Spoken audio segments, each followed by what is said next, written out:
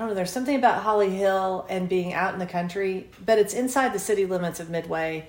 It's sort of like this, it's in between. It's got a foot in and a foot out of the countryside. It's a heavenly spot for a young chef. It was for me. It frustrates me sometimes because sometimes I feel like I don't think people understand how special this place is. And that was part of my desire to communicate through this new website and through to write more, because I wanted for our folks to understand this is very ephemeral. This kind of restaurant doesn't exist anymore in our community. Look around.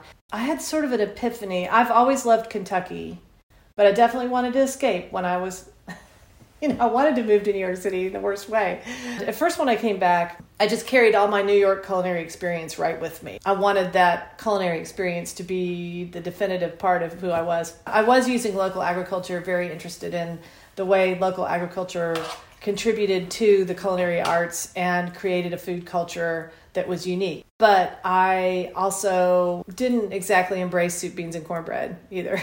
When my stepdad got sick, he dedicated his professional life to bettering education for Kentucky's kids. Listening to him and learning from his passion in life, there are a lot of people that I really got to meet and think about their dedication to the culture of Kentucky. Wendell Berry.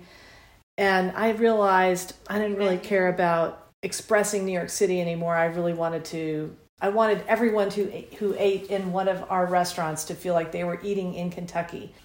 I kind of changed. I'm like, oh yeah, I don't care about foie gras anymore. Screw it. I just changed my way of thinking a lot. And it had to do with my stepdad passing. It had to do with the passage of time, becoming a mom, the beauty of the spaces around me, and being really deeply impacted by Holly Hill Inn and being able to live on, I can remember so vividly going up to see Chris's family for Christmas, driving up Long Island Expressway, getting over the George Washington Bridge and all that stuff. And then when you get home, and this is where we live.